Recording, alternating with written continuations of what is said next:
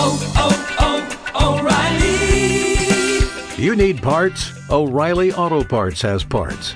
Need them fast? We've got fast. No matter what you need, we have thousands of professional parts people doing their part to make sure you have it. Product availability. Just one part that makes O'Reilly stand apart. The professional parts people. O'Reilly Auto Parts.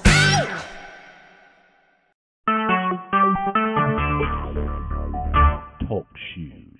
Recorded live. If you're hearing the sound of my voice right now, that's because you're either listening live or you happen to be in the chat room. Either of which is great, but if you're not, then wait on a few more hours and we'll have an edited version of this podcast all ready for you. Scuba Obsessed Weekly Podcast, we talk about all things scuba diving, from cool new gear, places to dive, and scuba news. Scuba Obsessed episode 265 is recorded live sometime in December 3rd, 2015. Welcome back to Scuba Obsessed. I'm Darren Gilson, coming to you from the southwest side of the state of Michigan, where I think we are actually beginning to resemble our season. Joining me this week, we have Mac, the dive mentor. How you doing today, Mac?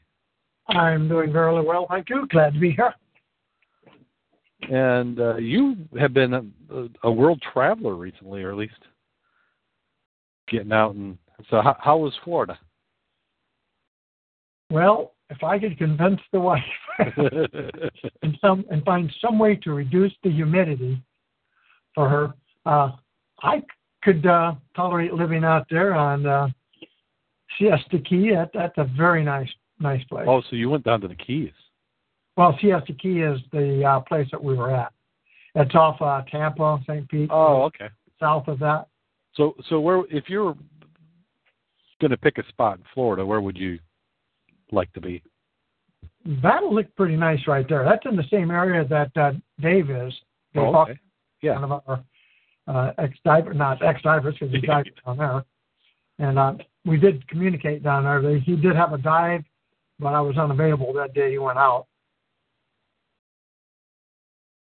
So that's a Tampa side. Now that's let's see, that's Gulf side, isn't it? Gulf of Mexico. Yeah, Gulf of Mexico. Yeah, that's not too bad a place. I got family and friends just a little north of there. Yeah, they generally, when they do have hurricanes and stuff, don't normally get whopped, because it normally goes up and hits anywhere from Texas up to Pensacola. Mm-hmm. And curves on in there, sort of misses them, or it comes to the tail end and misses them. So if you had to look at a place like that, well, that's not a bad place. Or do you just build a place on stilts and make a concrete bunker? Well, I have got a lot of photos. I'll be putting them on my site, but one's going to be titled Homes I Can't Afford, or Homes I'll Never Live In, and they're outstanding. The code out there for building new houses is, you can definitely tell them when they're building them, because they're all freaking concrete, and the bottom floor cannot be basically anything where the water's going to get into. So the really good living area is going to be upstairs, which makes sense. Yeah. So that was interesting. The tide out there is only like a 2-foot level, high to low. And the reason, when hurricanes come through there, since it's a smaller surface area for the air and wind to go through, your surge is not as high up there in Tampa, St. Pete area. Yeah, you're not. It doesn't go all the way up. Mm-hmm. So that helps mitigate some of the issues, but you still have flooding because that place is freaking flat. Yeah, you're right there. You're in the midst of it. Yeah. Well, heavy rain in the streets are a wash. Yeah. But then again, it's nice and warm. Yeah. Well, if you're mobile and you can get in and out, and you don't have to be there when it gets bad, that's a good option as well. Well, for me, a shorty, by shorty, I'm just talking the vest and the hood. Yeah. And I can dive in that. Love it. Oh. Well, you could dive. There's nothing saying you have to wear a full wetsuit or dry suit up here. Let me rephrase that. I dove tonight, and ain't going to happen the other way. You're not going to go in a shorty? Nah. What I had was just about all right tonight. Well, let's go ahead and get into the news. First one up is we have diving incidents are up in 2015, but fatalities are the lowest in 20 years. This is out of Scuba News out of the UK. The British Subaquatic Club has published its annual diving incident report for 2015. They said this year's records show 226 incidents, which are up 10 over last year. However, fatalities were the lowest in 20 years. The BSAC has monitored and reported on diving incidents in 1964. The report contains details of diving incidents in British waters involving divers of all affiliations, nationalities, and incidents occurring worldwide involving BSAC members. Some key features of the report include the lowest figure for UK fatalities in 20 years, a trend or correlation between age and medical conditions being a factor continues. Incidents of decompression illness continue to fall. There was an unusual pattern of reported incidents in spring and early summer. Brian Cummings, the BSAC Diving Incidents Advisor, commented, most of the incidents reported within this document could have been avoided had those involved followed a few basic principles of safe diving practice. He hopes divers will learn from others' mistakes. They have the courage and generosity to record their experience for publication. The least we can do is use it to avoid a similar problem. Now, they didn't say how many actually died. They just said it was the lowest. Correct. And at least if you look at them, you're going to be able to go and get their report and look it over. Mm-hmm. But what do we have here in the States? Now, I know Dan is very good, but I was just Googling Dan just to find out, 2015 fatalities or whatever. Other than Dan, who reports that stuff around here for Americans? I think it's only Dan. I don't think any of the agents, the agencies may keep track, but for stuff involving their instructors, and I would say that would be mostly because they're insuring them. Mm-hmm. But I don't think there's anything publicized. There's no government agency that's responsible for it. Of course, now that we have this wonderful healthcare system, where in the IDC coding practices, there should be all sorts of that information being collected. Yeah, it might be worth to look at. I know with Dan, if you go read it, and under diving instances, you'll find case summaries, which is great individually. Insights, meaning incident insights. It'll talk about you should report a diving incident about near misses, injuries, or whatever that you've either witnessed or experienced. And then it talks about investigation and prevention. Those are all really excellent items to look at if you've never done. Mm-hmm. But again, as a total summary, I have not seen one. It's probably out there, and I just don't remember where I've read it before. But I think the BASAC, the UK, does an excellent job. Yeah, they're a nice organization when it comes to just it's all around.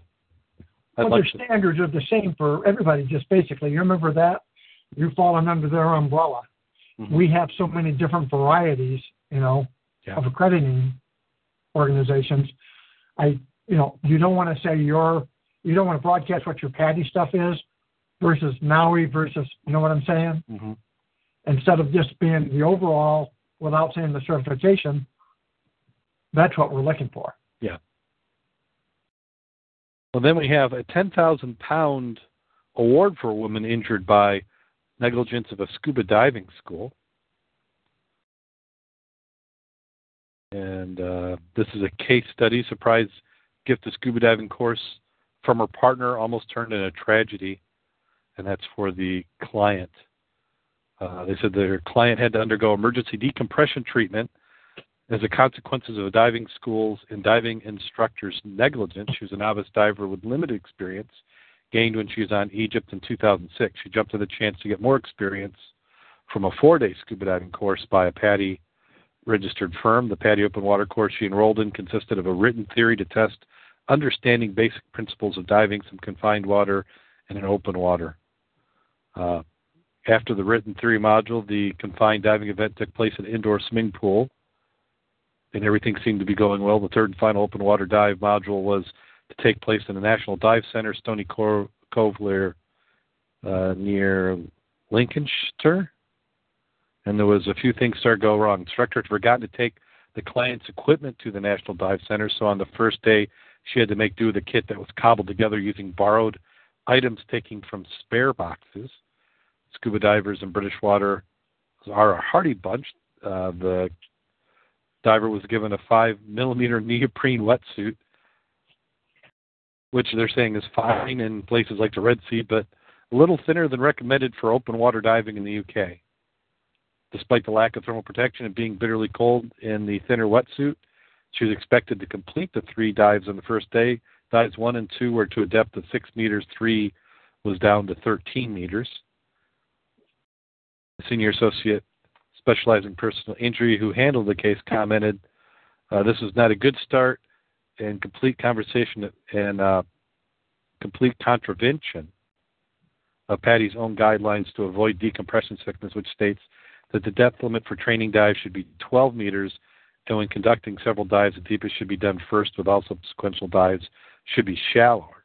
The following day, our client was handicapped by having the incorrect weights on her weight belt that hadn't been spotted, as no buoyancy test was conducted out before the dive. Again, contrary to PADI guidelines, she struggled to descend and remained at depths while submerged. She was given a boulder to hold on to while the instructor returned to the surface to get more lead weights.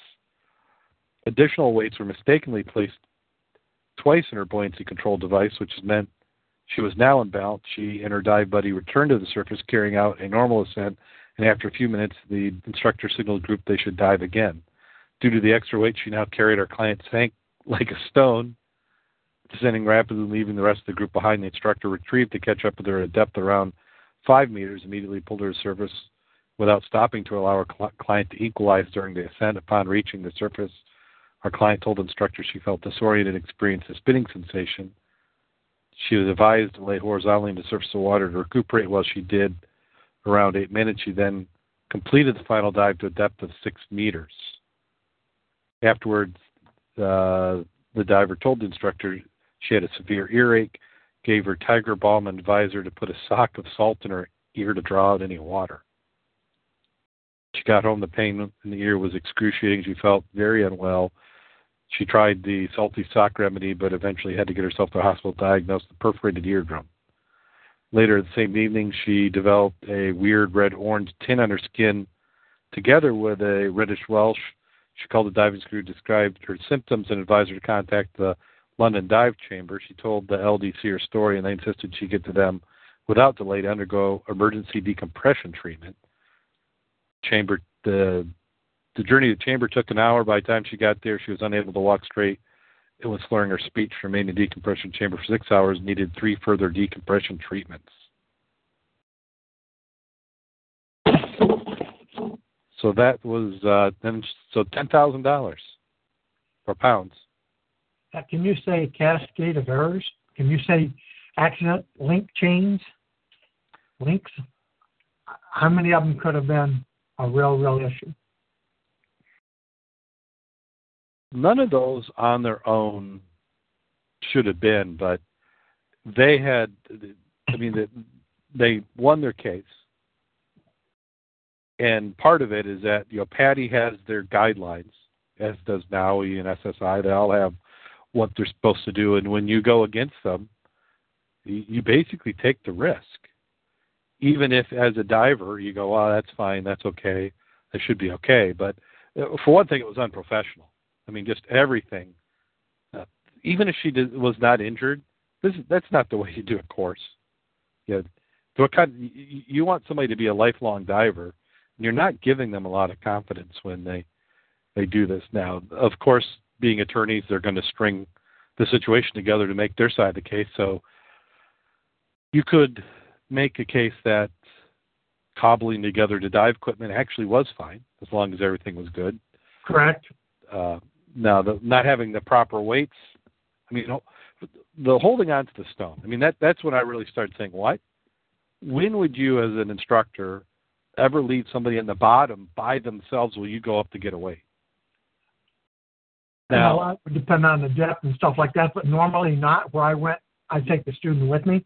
Yeah, you can't, because anything can happen unless they're not telling us there's another instructor. If there's another instructor down there, that'd be fine. They could watch him, even a dive master. But to just leave a student on their own in the bottom while you go up and get some weights? And really what it sounds like, I'm kind of surprised that she ended up with decompression, because it doesn't seem like they don't talk about time. Right. But they really don't seem to be at depths. You'd had to have been down there a long time. I would have thought so. What got me, though, is if I'm freezing bitterly cold, I'm not going to be diving. I would have said, I don't think so today. Yeah. And 5 millimeter neoprene, I wonder what is normal. And if she was that cold, why did she continue? Seriously. But as an instructor, I would not have, subjected my students to something like that. Yeah. If you're cold, you're more susceptible to decompression illness. Yeah. Stress will do it. Cold will do it. Obviously, here she had a little bit of stress and cold. Yeah. Well, the ear thing, at that point, she should have just called it. Yeah. Because that's I've had similar experiences in the shallow diving where it's a little bit more of a challenge to adjust. So 10,000 pounds. Hopefully she stayed diving. I don't know if she did. They don't say. It's interesting it took so long to resolve this in court. Since that was 2006 and we're 2015. Yeah. Makes you wonder what happened in the interim. Yeah, I'm not familiar enough with the British legal system to know how timely cases get handled. Well, it also sounds like this was put out by the solicitors to get more business. Yeah, if you've had a similar situation, call us. No, I won't say ambulance chaser, but... No, the dive truck chaser. Interesting, though. Yeah. And speaking of that, I'm up for jury duty this next week. Well, excellent. Which I actually like jury duty. I think it's interesting. You can't tell work that because then they'll think that you're trying to get on it. I've been called 3 different times, and generally the guy pleads guilty just before we get sequestered or whatever. Also, you've actually sat on a jury 3 different times. I've been selected and sat there, and just as he's explaining everything, the guy's lawyer said, "Okay, we're done." Yeah, we're done. Yeah, I've had jury duty probably 4 times. The first time was federal. It was the federal case. There were 8 simultaneous defendants with individual lawyers being tried at the same time, and they pulled a pool of they could have sat 7 juries with as many people as they put in. And about halfway through the selection, they said, "Oh, by the way, is a sequestered 12-week trial going to cause any hardship?" And everybody's hands went up, and he goes, "Yeah, I figured that." Yeah, you got to work. Yeah, and I actually got in the chair, and they asked me, and my wife worked for the USDA at the time, so I think that may have gotten me out. So I was dismissed. I didn't have to do that one. I've sat on a local case, and that one went long. We went through the whole trial, and then at the end of the trial, we found him guilty, and he goes, and at one point in time, we were in the deliberating room, and it was about 4:30, and they're like, "Are you guys going to be able to decide, or do you need to come back tomorrow?" We're like, no, we're going to decide here real soon. And then after we decided, it was about 5 o'clock, and they made us go back in the jury room, and we're like, "Okay, what's this mean?" And there was another case. It was like if he was found guilty on this, then they were going to have us sit on another case with the same defendant, and they were negotiating, and he pled guilty to that, so we didn't have to come back for a second or third day. I didn't know they could continue you over for another case. Yeah, the judge, as he worded it, said, since you had heard everything already, and that the verdict of this case would be in scope for the next case. It just made sense for you to also be the jury for that one. And, that sounds prejudicial, doesn't it? You're using the history that is not presented of this new, you just went through, found him guilty, blah, blah, blah, and now you're going to listen to another similar case by the old man, by the same person. Wouldn't you be considered prejudicial already since you found him guilty of one item? I would have to think that they knew that, and that had to have been it had to have been agreed on in advance or something. But it didn't come because he pled guilty to the other, whatever it was. They didn't tell us what it was. They just kind of explained it as courtesy to us because it's like, okay, well, you guys can go, but here's what was going on, why we pulled you back in.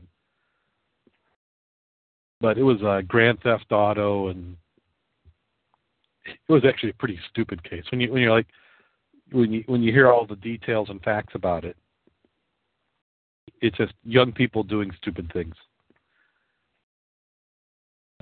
Red granite quarry changed when scuba divers came. This is a letter to the editor out of the Oshkosh, Wisconsin Northwestern. It's by a local person. We'll call him Brian. He said, I grew up in red granite. I lived there for 35 years, started swimming in the quarry when I was 12. I am now 65, still swim at the quarry every summer when I visit my mother. Looking back, everything changed at quarry when scuba divers started coming to the quarry. More and more people started to come to the quarry each year. The quarry became a dump site. Many of those who came from the surrounding cities left their trash behind, more permanently left their signatures on spray paint on the granite rocks. There's no respect for the quarry. I've seen people throwing trash in the ground rather than walk 10 feet to the trash barrel. For those who come from Oshkosh, Appleton, Fond du Lac, Milwaukee, etc., go to the community pools and lakes and take your trash and spray paint so you can deface your own local areas. Leave red granite to red granite. Your suggestion, a recent newspaper editorials are unrealistic. Maybe there should be an unrealistic admission fee to pay for all the lifeguards, boating equipment, and extra law enforcement you want. Then maybe you'll still have to stick with penalties for intoxication and illegal drug use. There will always be accidents. There will always be those who choose to make poor decisions on any given day. Closing the quarry will not change that. Find a different cause. I want to continue to swim in red granite quarry. Those damn divers do it again, ruin everything.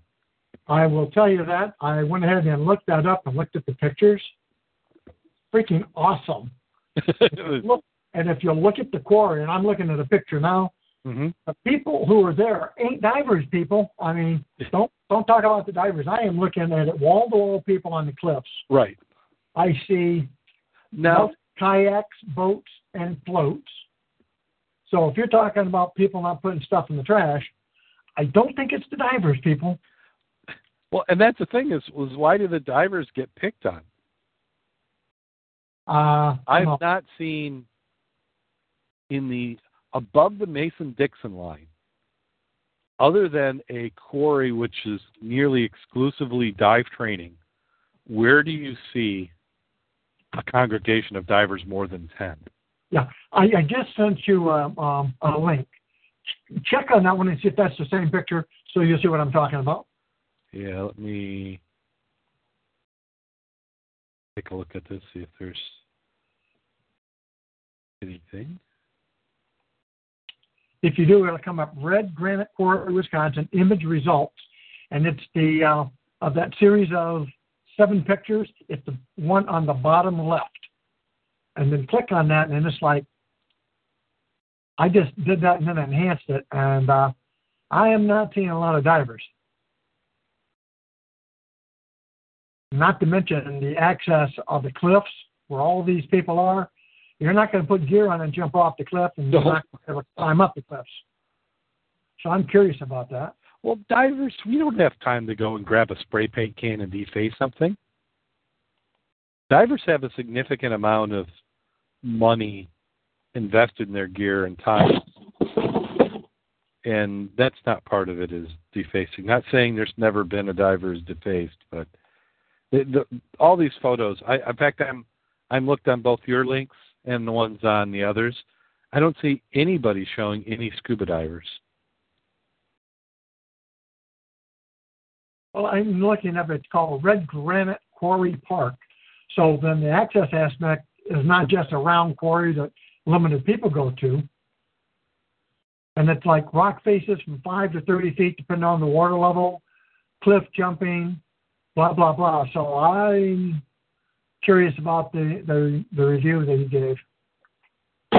I'm looking. I was able to find some that are with scuba divers. There's Red Granite Quarry Cleanup. Looks like they're doing a Project Aware dive. And that does have 1, 2, 3, 4, 5, 6, 7, 8, 9 divers in the water. But it would look similar to if you or I or the Mud Club is diving.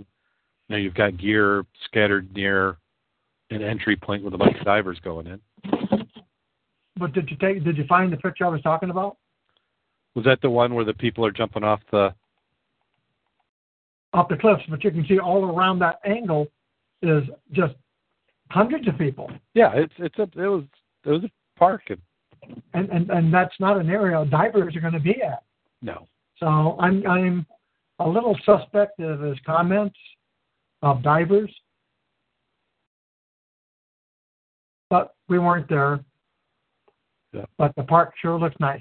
That is beautiful. It makes me want to go now. Thanks for the invite, guy. We'll come visit you. But if you're a diver, I mean, you're always an ambassador for diving because everybody always remembers a diver. You could have a crowd of 200 people and one guy in scuba gear, and everybody will be talking about they saw a guy scuba diving. Well, that's why when we wear our colors, I'm hoping all our club members are always acting civil. I'm picturing our club as that would be the case. I can't think of anybody who wouldn't be. Most of our people are over 52, though. Yes, yeah, I think so. Let's see, what's the next one? Now I've got to dig down to my... Okay. Don't worry about the names. Paraphrase the names, because I looked at that and it looks like the freaking alphabet. You're talking about Citizens Demand Scuba Diving? Yes. Item. Yeah. Those words, you're not going to have any luck with it. I know I sure as I can't. Okay, so let's... This is on the website. I don't know, is it New York Ooh? So, Citizens Demand Palacourt. The Jagdish Chandra, those guards, and Paul have demanded. That is not New York. I could tell No, it's not New York. Oh, Hindi. Must be India?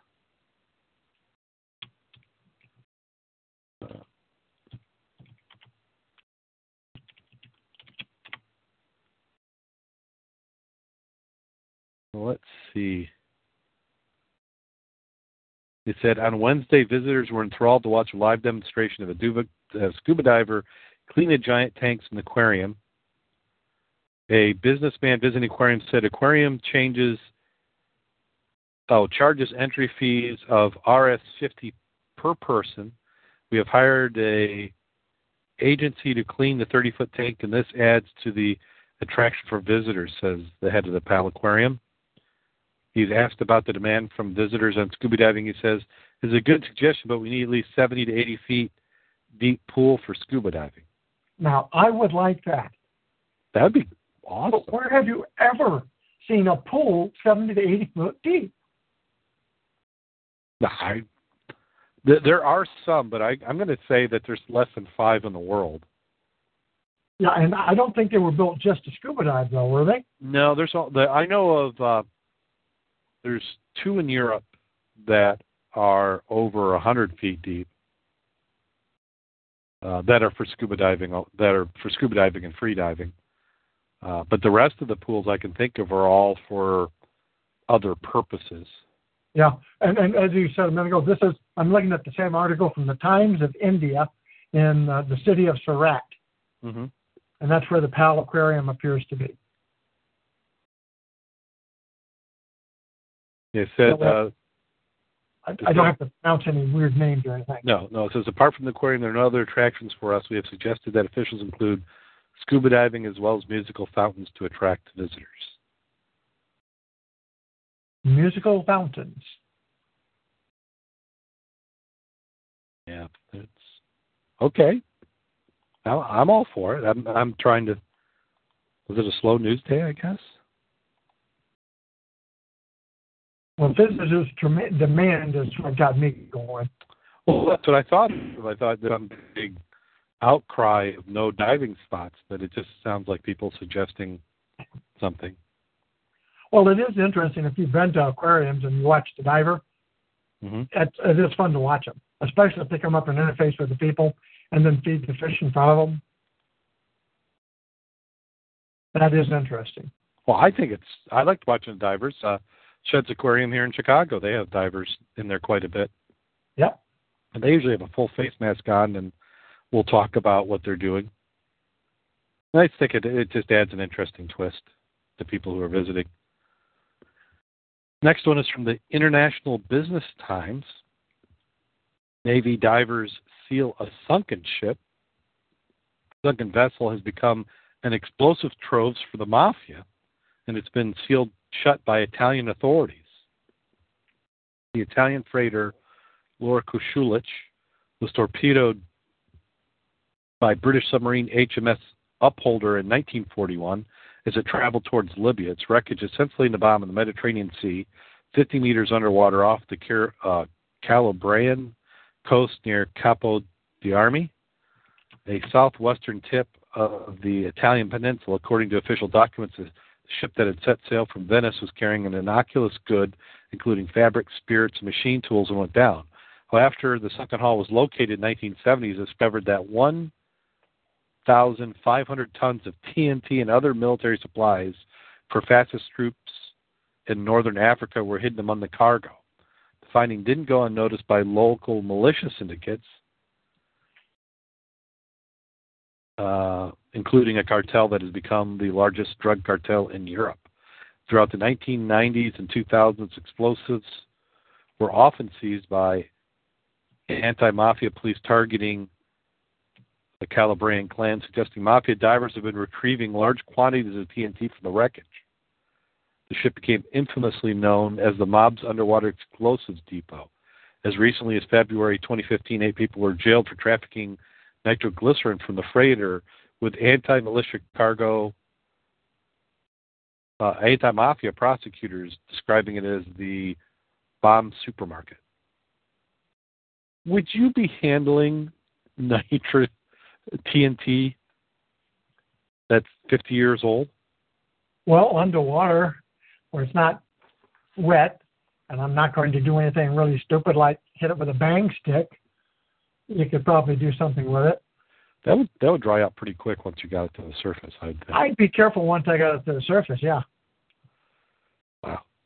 I just looked at another one on the same items. On the same item, it's called Italian Navy divers seal off underwater, used as mafia's bomb supermarket, just like you said. This one had some interesting pictures. And it basically went through the same scenario here. Does that one have a video with it too? No. So the one you've got has a video? Yeah, I'm going to get it for I'm just starting to look at the video. I turned the audio out. The wreck is a mess. So would you just blow it up? If you got well, it's interesting. That too. I'm thinking that if you had all that TNT, it would just make more sense to blow it up than to seal it off.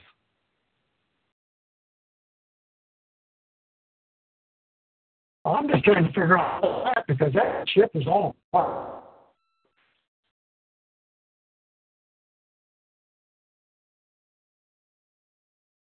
If you take a look at the video, you see what I'm talking about.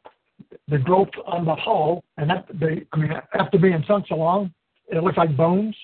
A lot of penetration areas. Anyway, I sent that to me. Take a look at it. I'm seeing it where the torch he's got. And none of them knew what's that. Or I thought they say what? And that first picture.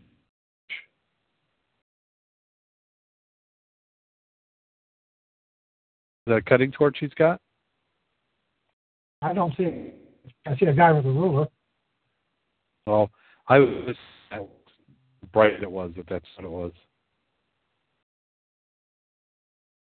Yeah, I don't think I see the picture. I'm not going to go in the video. I'll kill the band with the video. Oh no, the video shows that one picture. That's the light reflecting off of the tape measure. Oh, that's not a welding torch. Okay. Came across that picture with him. Still interesting. It is. But that's 150 feet underwater. I mean, you're going to have to be looking for some stuff really quick. Yeah, but if you know what you're doing and you're properly motivated, I'm sure a few people would have grabbed some stuff off there. Well, when you get a chance, take a look at it. I'm not sure how you would know where to go look. Yeah. Well, it said what? The Navy's took 67 hours of working underwater, spread over dozens of 50-minute dives to seal off the cargo. That makes sense. That's a lot of time. Well, you don't get a whole bunch of time in the bottom. No. And if you're looking for stuff, unless you know exactly where it is, I don't know how you're going to really find a lot of good stuff. Fun to try. It wouldn't be. A Derby woman is to take part. This girl can scuba dive in Michelover. The mom of two was found a new lease in life after dropping 2 dresses in part in a mass scuba dive as part of This Girl Can campaign to get more women active. The British Liverpool Club has set up a challenge to get 100 women to try diving all in the same day in Lonsdale swimming pool in Michelover. Laura Roffey, 50 from Derby, is among those who have signed up for the challenge. Laura has taken a self-defense class, taken parts in high-flying trapeze swimming, and retrained as a yoga instructor since losing 1.5 stones. Laura lost weight in a bid to get fitter in approach of her 50th birthday after having to go snorkeling on holidays, prepared to tackle the women's only This Girl Can dive. It appeals to me and is definitely on my bucket list. In fact, its girls only event also appeals, I suppose, although I don't get hung up on gender issues.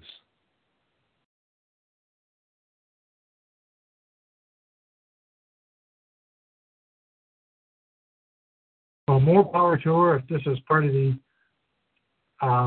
way she is helping herself and other women. Mm-hmm. Yeah. Get out there and do some diving. We need some more divers.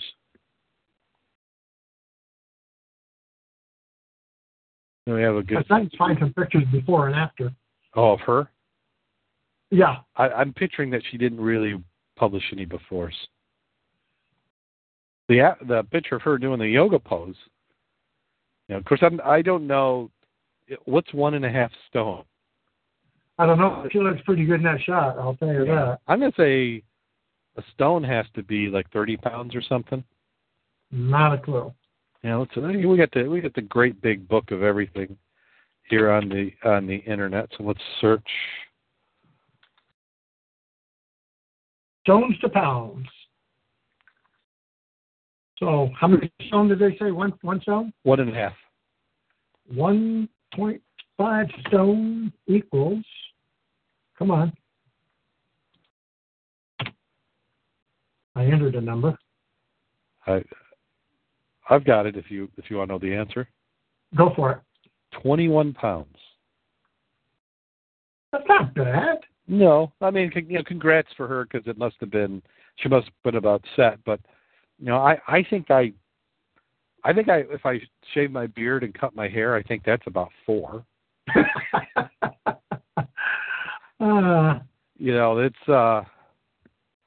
not that I wouldn't love to lose 21 pounds, and I need to lose much more than that, but it's not a lot. But I guess depending on who you are, that could be huge, and if it makes you feel better about yourself, then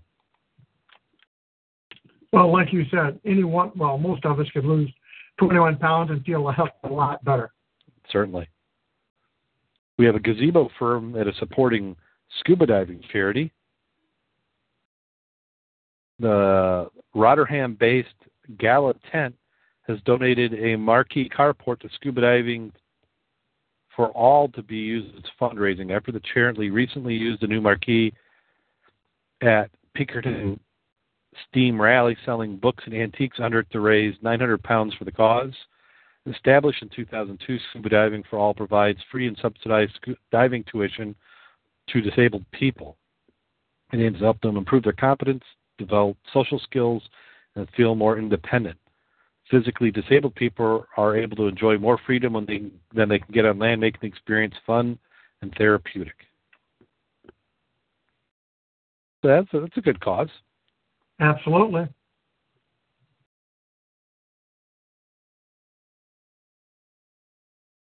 And then I didn't realize this, but they're saying that the Maryland State Troopers double as scuba diving volunteers.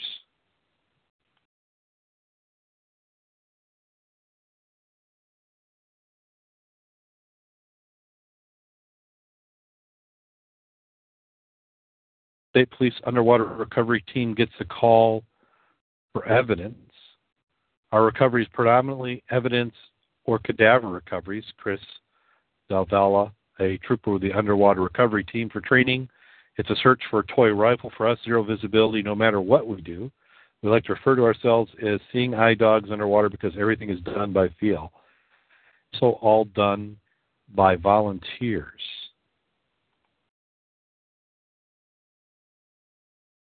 That they have to volunteer to be on the team, or while they're on the team, they're volunteering? I think there are officers who volunteer to double as a diver when they need them. Yeah, because you can't do your job and not be paid for it. Overhead environments, we want to wear a helmet to protect the diver's head. Said Harry Lloyd, another trooper of the team in Chesapeake. It's usually black water most of the time. And while there's work on the water, sometimes the work is done under ice. Yeah, ice diving, it's pretty under there, but it's also very cold. You have to trust each other, and only you and another diver on the bottom. Yeah, I guess it just struck me as a little odd, as they said it was all volunteer, but I think you're right. They volunteer to be on the team, not that they're a volunteer. Right. Volunteering as they're on the team. At least you get the nice gear when you're going to dive like that. Yeah, they Full face mask with camo. Now, do you think that there is ever a dive where it's not Braille? Or I would think so. I would hope so. Of course, where they say they were under the ice is usually a good one, unless you're under the ice in the river, in which case all bets are off. Yeah, that could be bad. Yeah, that's not a fun dive there, and I'm not sure you'd put divers down under the ice in the river. That would be. I would think you'd have to have a special protocol. To me, if it was something so urgent you needed to get divers in the river, I would think that you would also do multiple holes, and then I would try and string rope between the holes in addition to having divers on lines. Well, you're definitely talking about communications. You're talking about secure. It's totally different in the ice on a river. Ice on a pond, totally different than in a river where you got current. Yeah, because even if you got the guy in a rope, you may not be able to get him back to the hole that he went in. You don't know what kind of conditions are down there, what's happened since the ice has flown. You could have snags and strainers and everything. It's because current could be a lot crazier with the ice on. No, I don't think you'd be doing ice diving in the river unless there is some really, really, really emergent need that has to be done. You have to be trying to recover. It's going to be, you'd like to say recovering a person, but most likely a body by you're able to get in there. But the chance of finding it and knowing exactly where it is, I can see a car going in because you've got a big hole. The car's going to be pretty close under it. Mm-hmm. But going down to search for something? I don't think so. You'll wait till spring. Well, USA Today had an article, the 10 best scuba diving sites for your first dive. Let's see if any of these make sense. You have John Pentelkamp Coral Reef State Park in Key Largo, Florida made the cut. Yeah, heard of that. They had Casino Point, Catalina Island, California. Heard of that one. Yep. Bon Terre Mine. Been there. They had Bonaire. They called it Klein Bonaire, but I think anywhere in Bonaire would qualify.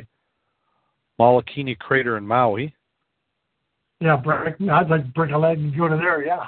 Now, Crystal River, Florida, which I've... Mantees. Yeah. Bob has been there and swam with it. Yeah.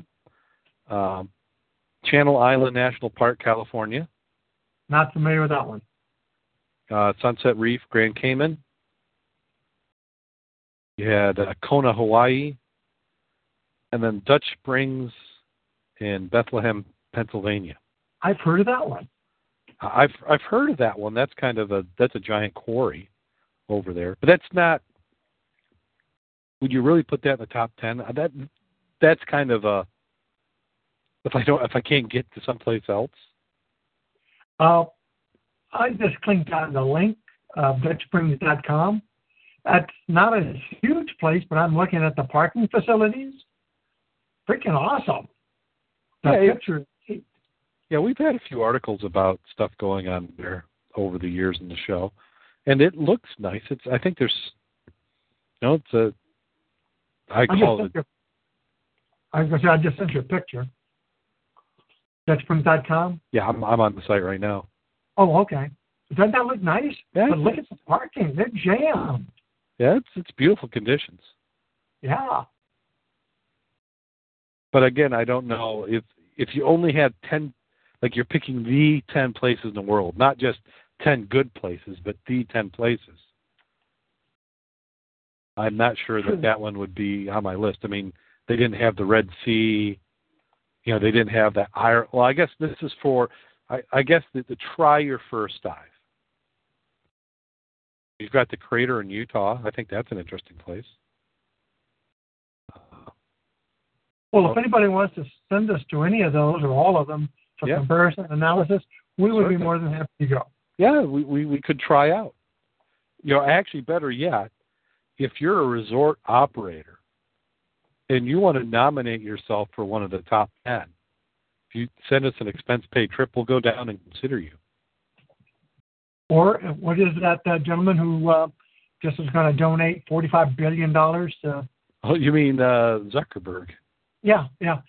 He could throw a couple of shekels this way, and we'd be able to do some analysis like this for him. I read an article today, and they guess how much because he's at the end after he's given all the money away. And this is assuming it doesn't get any bigger than what he's worth now. The 1% that he'll keep, how much would that be worth today? I figure another $1 billion. Yeah, it was like $450 million. Well, I had calculated to that, but like I said, he's going to keep the money from the interest that comes up. Right. Yeah. Well, he's not going to be a pauper. Well, and that's the thing. They have, Bill Gates and Buffett and all these other people saying that, we're not going to leave these big dynasties and stuff. But the amount of money, anything really above $100 million, unless you're just blowing through it as quick as you can, that is a lot of money. But again, we're not used to that. Look at what some of these ball players are getting. $210 million for 7-year contract. Oh yeah. You're going to get a skewed version of what money is worth because of that. I do know some professional athletes who, at the time they were playing, set records for the amount they earned, and they definitely do spend a little different. In fact, I told my wife, I said, if they invite us on a trip, we can't go. Unless they're paying for everything. I mean, we can't afford the tips at the hotels they'd be staying at. Yeah, the restaurants. Maybe I told the story, but I'll tell it again. My wife was there with my son, and she pulled into the parking lot at the health club. And my wife and her were talking. My kid was was leaning against her car, looking inside. My wife goes, "Oh, don't scratch the car." It was a Bentley. You know, it's like the scratch in that car would be $10,000. So there's just when you've got, you know, ridiculous playing around, walking around money, you just buy. See, they seem to be normal people, but you know, where you would buy a $20 or $30 shirt, you're buying a $300 shirt.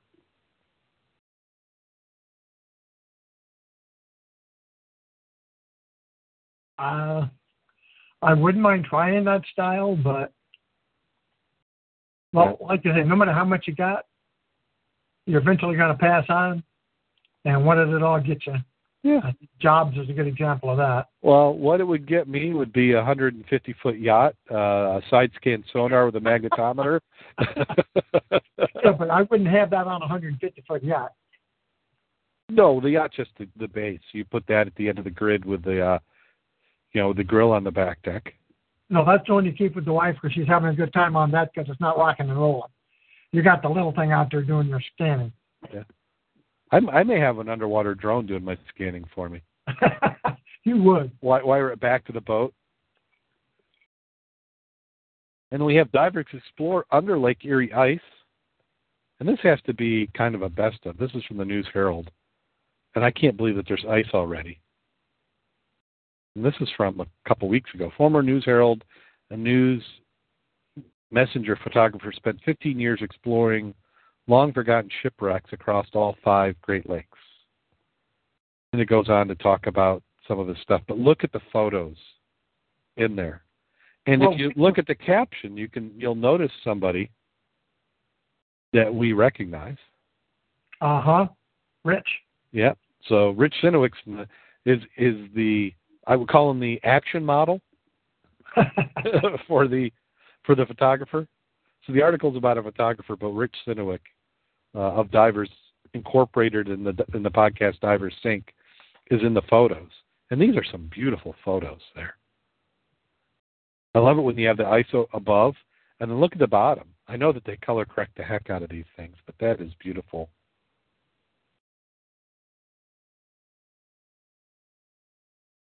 I could go with any of those. Yeah. And again, if you want to go, you can go up to Duncan Bay and dive the Jenny Lynn under the ice. No big currents up there and pretty safe dive. Oh, I want to dive a shipwreck under the ice. I've always said I don't really have a bucket list, but I think that has to be on one. The Jenny Lynn would be just the one for you.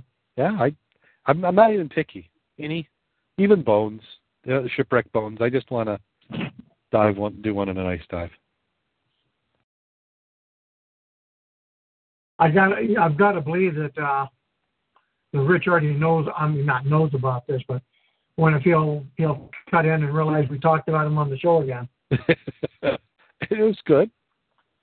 Yeah, I don't think he listened to the episode, but I do hear from him from time to time. In fact, I owe him a call. You didn't realize he was in here until you looked at the picture, did you? When I first looked at the article, I didn't, but then later on I caught it. And then we've got a bottle that they say is nearly as old as Canada found in Halifax waters. Halifax man has found a beer bottle that still contains beer. John Krause was scuba diving in the ocean waters of Nova Scotia's northwest, armed during a rainstorm. The collector of undersea objects shoved his arm into the sill at the floor of the ocean. His hand hit a bottle. At first, he didn't think anything of it or that it was anything special. I've been looking for bottles since I started diving. I found quite a few vintage bottles. The bottle he found meets that description. The marking of the bottle traces the origins of the company imported bottles from Canada to England between 1872 and 1890. The ink on the preserved quart is visible through the glass mouth of the bottle, which reads A. Keith's Brewers. The Alexander Keith's Brewery opened in Halifax in the 1820s is one of the oldest commercial breweries in North America. The most amazing aspect of the more than 120-year-old bottle is what's inside, a bubbly liquid that could be beer. I never expected to find a bottle of Keith's, if that's what it was, he said. I hope it is. Will he drink it? No. He says it's going to go in the toilet. Indirectly, he'll leave the bottle sitting on the top of the toilet tank. He explained, the frequent circulation of fresh water will eventually draw out all the salt that's in the cork. After about 4 months, I'll take the bottle, stand it upright, take some linseed oil and place a couple drops on top. As the water dries out, it will be replaced by the linseed oil and will hopefully preserve the cork, he said. After having the cork preserved, hopefully over the span of a couple of years, the beer inside will evaporate naturally. Within a few years, they'll be fully preserved without the liquid inside. Does that make sense for conservation? Not sure about conservation, but the cork thing is something I would do. I don't know how that's going to evaporate, because if the cork is doing a good job and then it's been impregnated with the oil to help make a better seal, I don't think the bottle is going to evaporate out. No, I would think you would probably want to do a syringe trick and pull it out if your goal was to get the beer out of there. He wants to preserve that cork, and that's what I'd want to do too. Did you look at the comments after it? 189 comments? No. Some of those are fun. I think what I like is, that's how I hope they find me in 100 years. The beer is still inside. Yeah, that's a good way. If you do it just right. It's a give it a rest already and get a sense of ha-ha. The 120-year-old relic with what is likely the skunkiest beer you would ever want to drink. No one in their right mind would drink it. Well, because even if you assumed it stayed at refrigerator temperature for 150 years, beer would not be anything worth drinking. Well, the comment that applies to all of us, grubbers, he's a brave man to shove his arms into the silt at the bottom of the northwest arm. I hope he's had all of his inoculations, and that applies for us too. Yeah, because you can. It's not always nice intact bottles you find. Yeah. Well, I posted tonight what they found tonight. Looking forward to taking a peek at that. How about this for a hotel? Designer receives patent for submerged luxury hotels. The Planet Ocean Underwater Hotel, a idea concept. Extreme Travel Advocates Managing Director of Planet Ocean Underwater Hotel, Tony Webb, has just received the U.S. patent for his innovative design for just $3 million. Webb says he constructed a single underwater guest room with an elevator and support vessel while visitors will sleep 30 feet below the water in the ocean.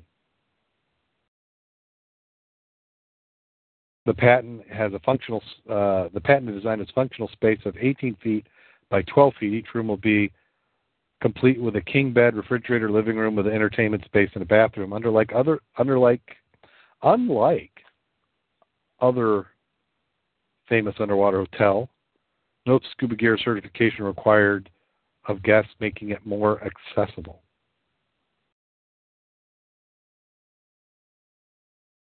And then I have another article, which I thought this one would cover it, but they don't say anything, is that this same design, they've applied for permit for moorings.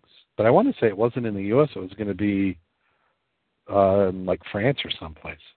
Well, I looked at the article, or the item here. It says a 12-room underwater hotel is priced at $20 million. All right. So how much you got to charge for a room? We said the aquapods are going to be an affordable nightly rates at $3,000 to $6,000.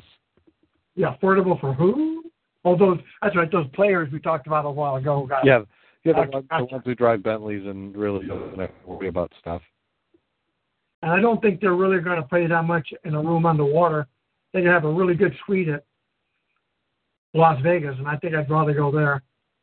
Yeah, the problem I think they're going to have is just the ability to keep it full.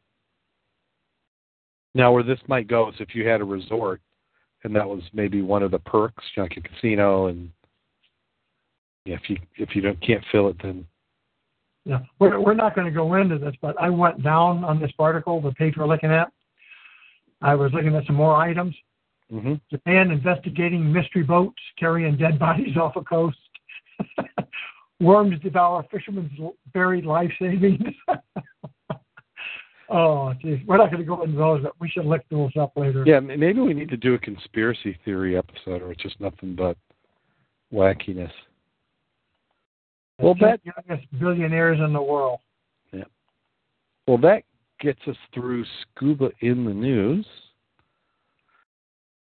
And let's see. So let's go back to when you were in Florida. Did you get any diving in? I didn't dive. I went snorkeling. Mm-hmm. There's a place called Shark Tooth Beach, off. God, I can't even remember where that was at now. Venice. Yeah, oh. Venice.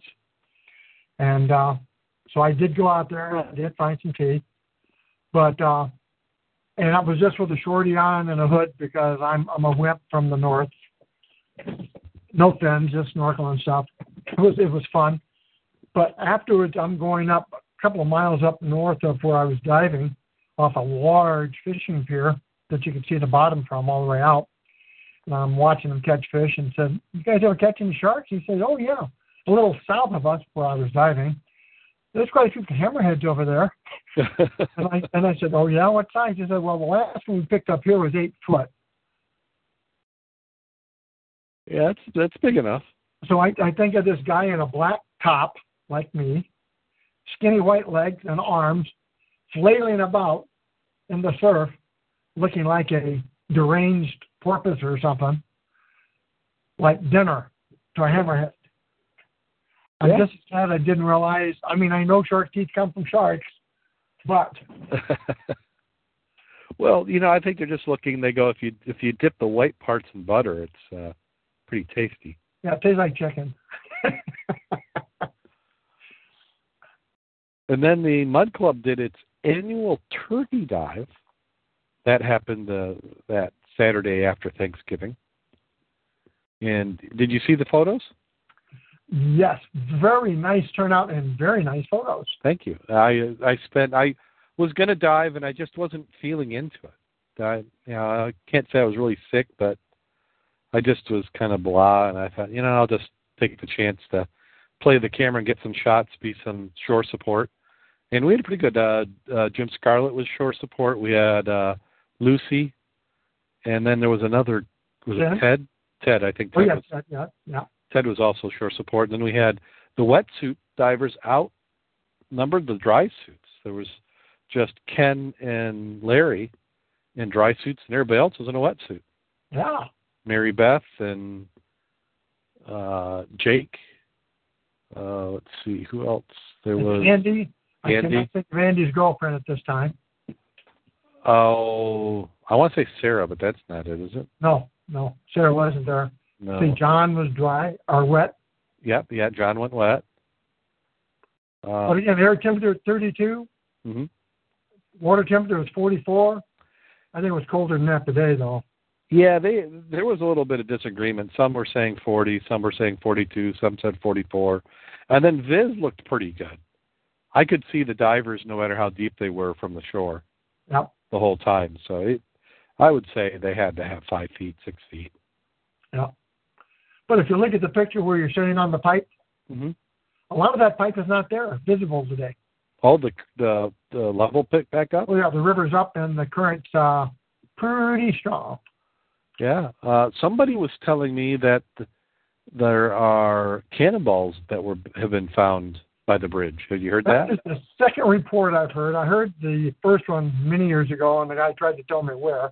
And they're not metal, the first guy was telling me about. Yeah. So this was, somebody was, I think it was Jake was talking to the construction guys, and as they were clamshelling and pulling stuff out, they had come across a few cannonballs. But if that were true, I would have seen that in the news, and I would see it at the museum up there. You would think so. That's too darn close to the archaeological dig for them not to have a vested interest. My thought is, I mean, I kind of believe that cannonballs are possible, but my thought is that any cannonballs you would find there would have been an old memorial that got vandalized and thrown in the water. That's what I would have thought also. Yeah, you have a VFW, you have the, celebrating veterans of whatever, Civil War, World War I, 1812, and you've got a cannon and a stack of cannonballs, and, some kids get together and heft the 120-pound ball into the water. Because St. Joe's got the cannonballs, but those are all welded together. Well, the new ones are not even metal. They're plastic. Oh, you mean new cannonballs? Oh, yeah, the ones up there by the Dahlgren. As I recollect, those are not steel anymore. Oh, so they must have gotten rid of the steel ones? Yeah, it's been years now. Well, I can remember knocking on them thinking they were steel, but maybe they... Huh. That's interesting. Props. And then we had a Thursday dive earlier today. Yep. And how did that go? Did you go on that one? Yes. Yep. Like I said, current's much faster. Visibility was good, even in the dark, which was really odd. I didn't use my flashlight, and I could still see. And every time you come up, since your eyes were it was dark where you're at, and went back down, your eyes didn't have to acclimate very much. Nice. And again, we do have some pictures. Yeah, I'm just getting in there right now.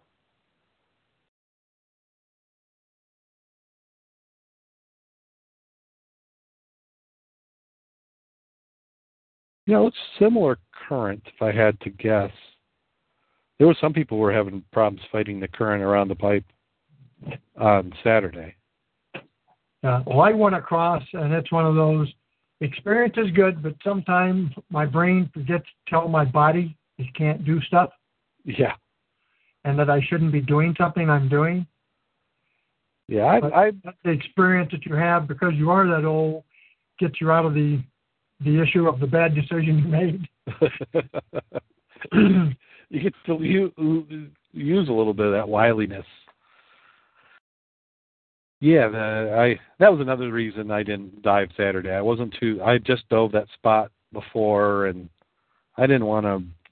The only spot I was interested in was the other side of the river, and I didn't want to fight it. I know I'm not in good enough condition to heft over there.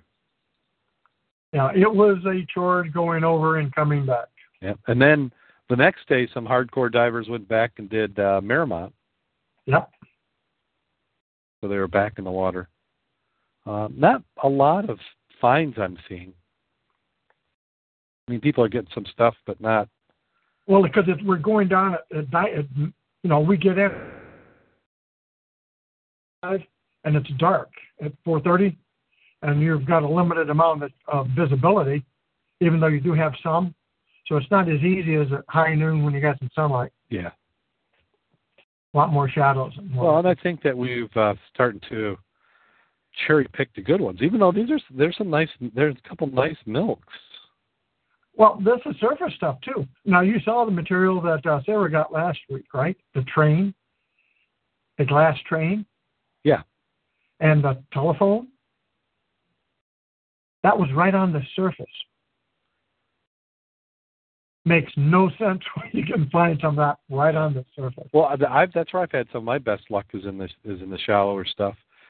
And that Coke bottle does not have the Christmas Coke. Mm-hmm. Does not have any swirl marks on it. It's just like you got it out of a machine. Very, very. Really? Yeah, she brought them over, so we eyeballed them and drooled on them a little bit. Wow. So there's like no sand wear marks or anything. Oh, that Christmas Coke is nice. Is there any? Can you still see the silk screen? There is no silk screen. It's embossed. Okay. 1923.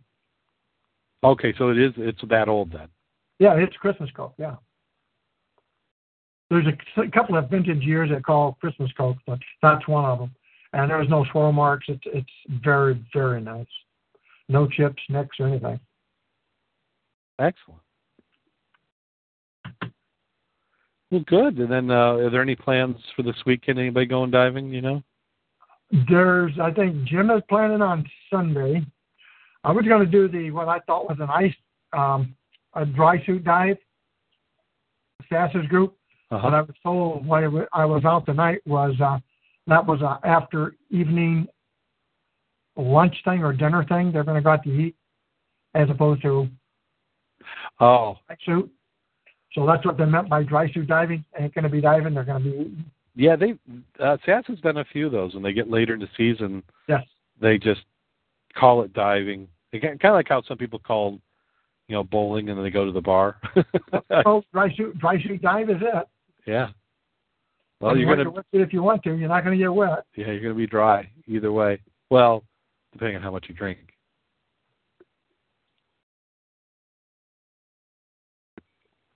Okay. Well, let's see. What do we have any events coming up? We're getting close to the holidays. Well, the Turkey Dive was the last big club event. The next one for us is going to be the Mud Club New Year's Gathering and New Year's Dive. Mm-hmm. And I'll be hosting that at my house. Okay. And depending on the weather, we will either be at the Whirlpool Basin and the river, or we'll be at Singer Lake.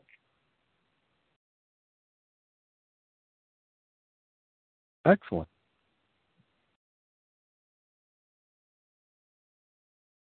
And I just assume have cold water as opposed to ice this year.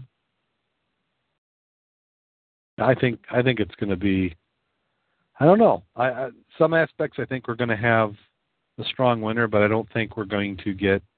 I don't think we're going to have a lot of ice. I think we're going to get a lot of snow.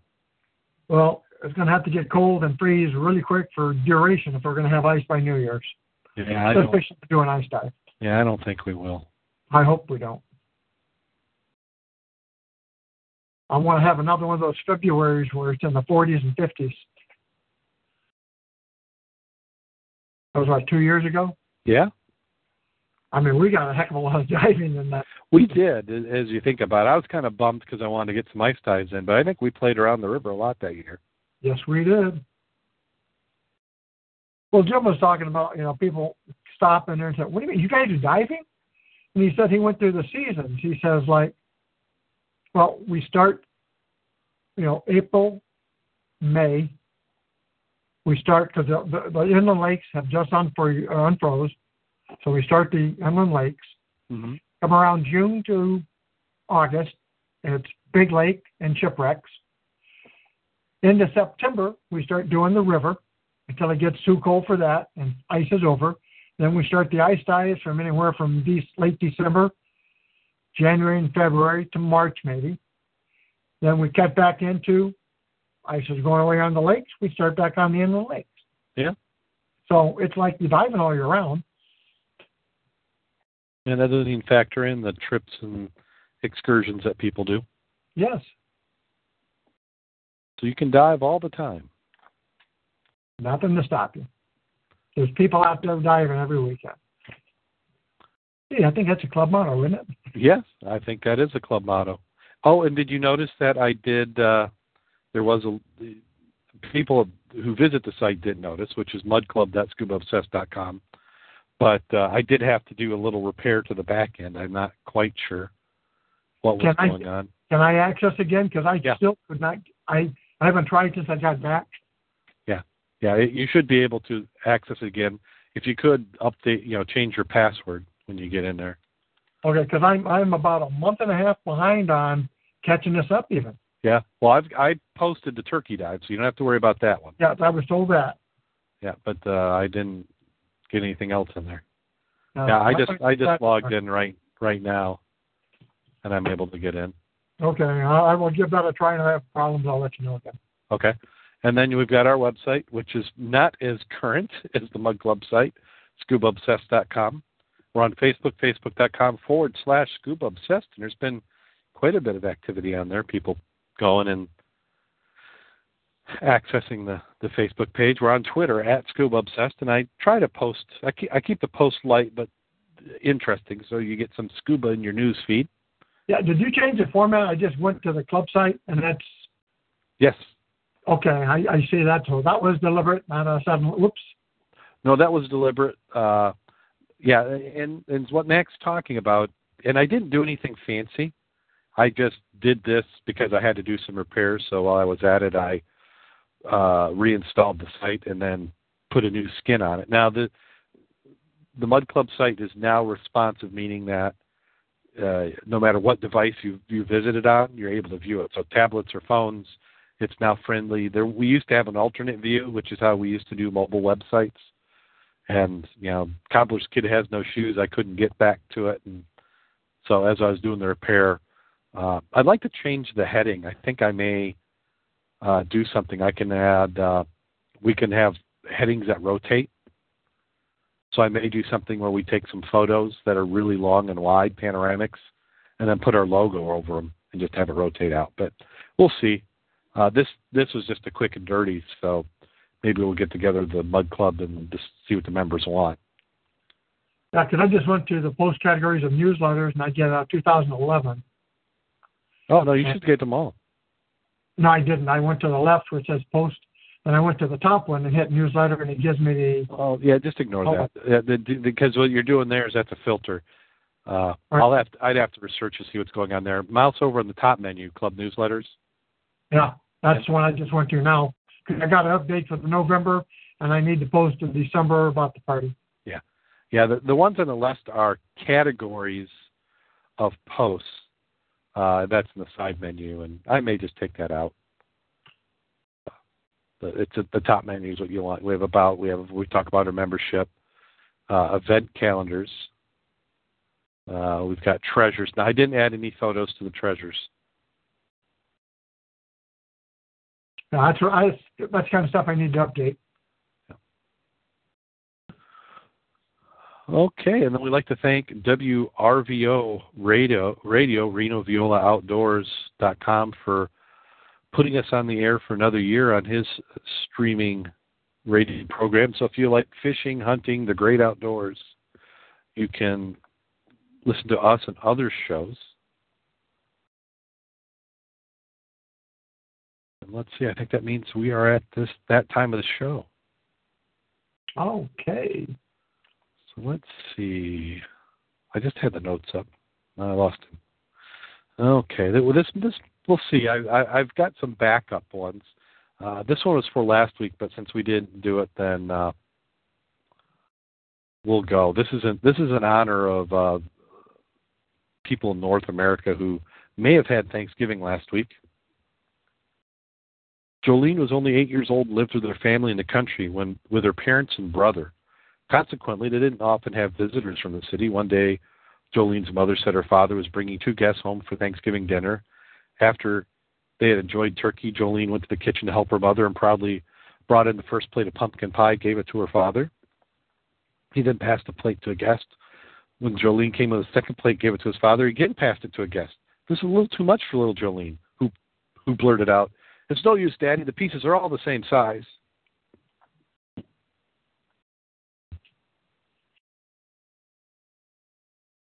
I guess that one didn't quite get it.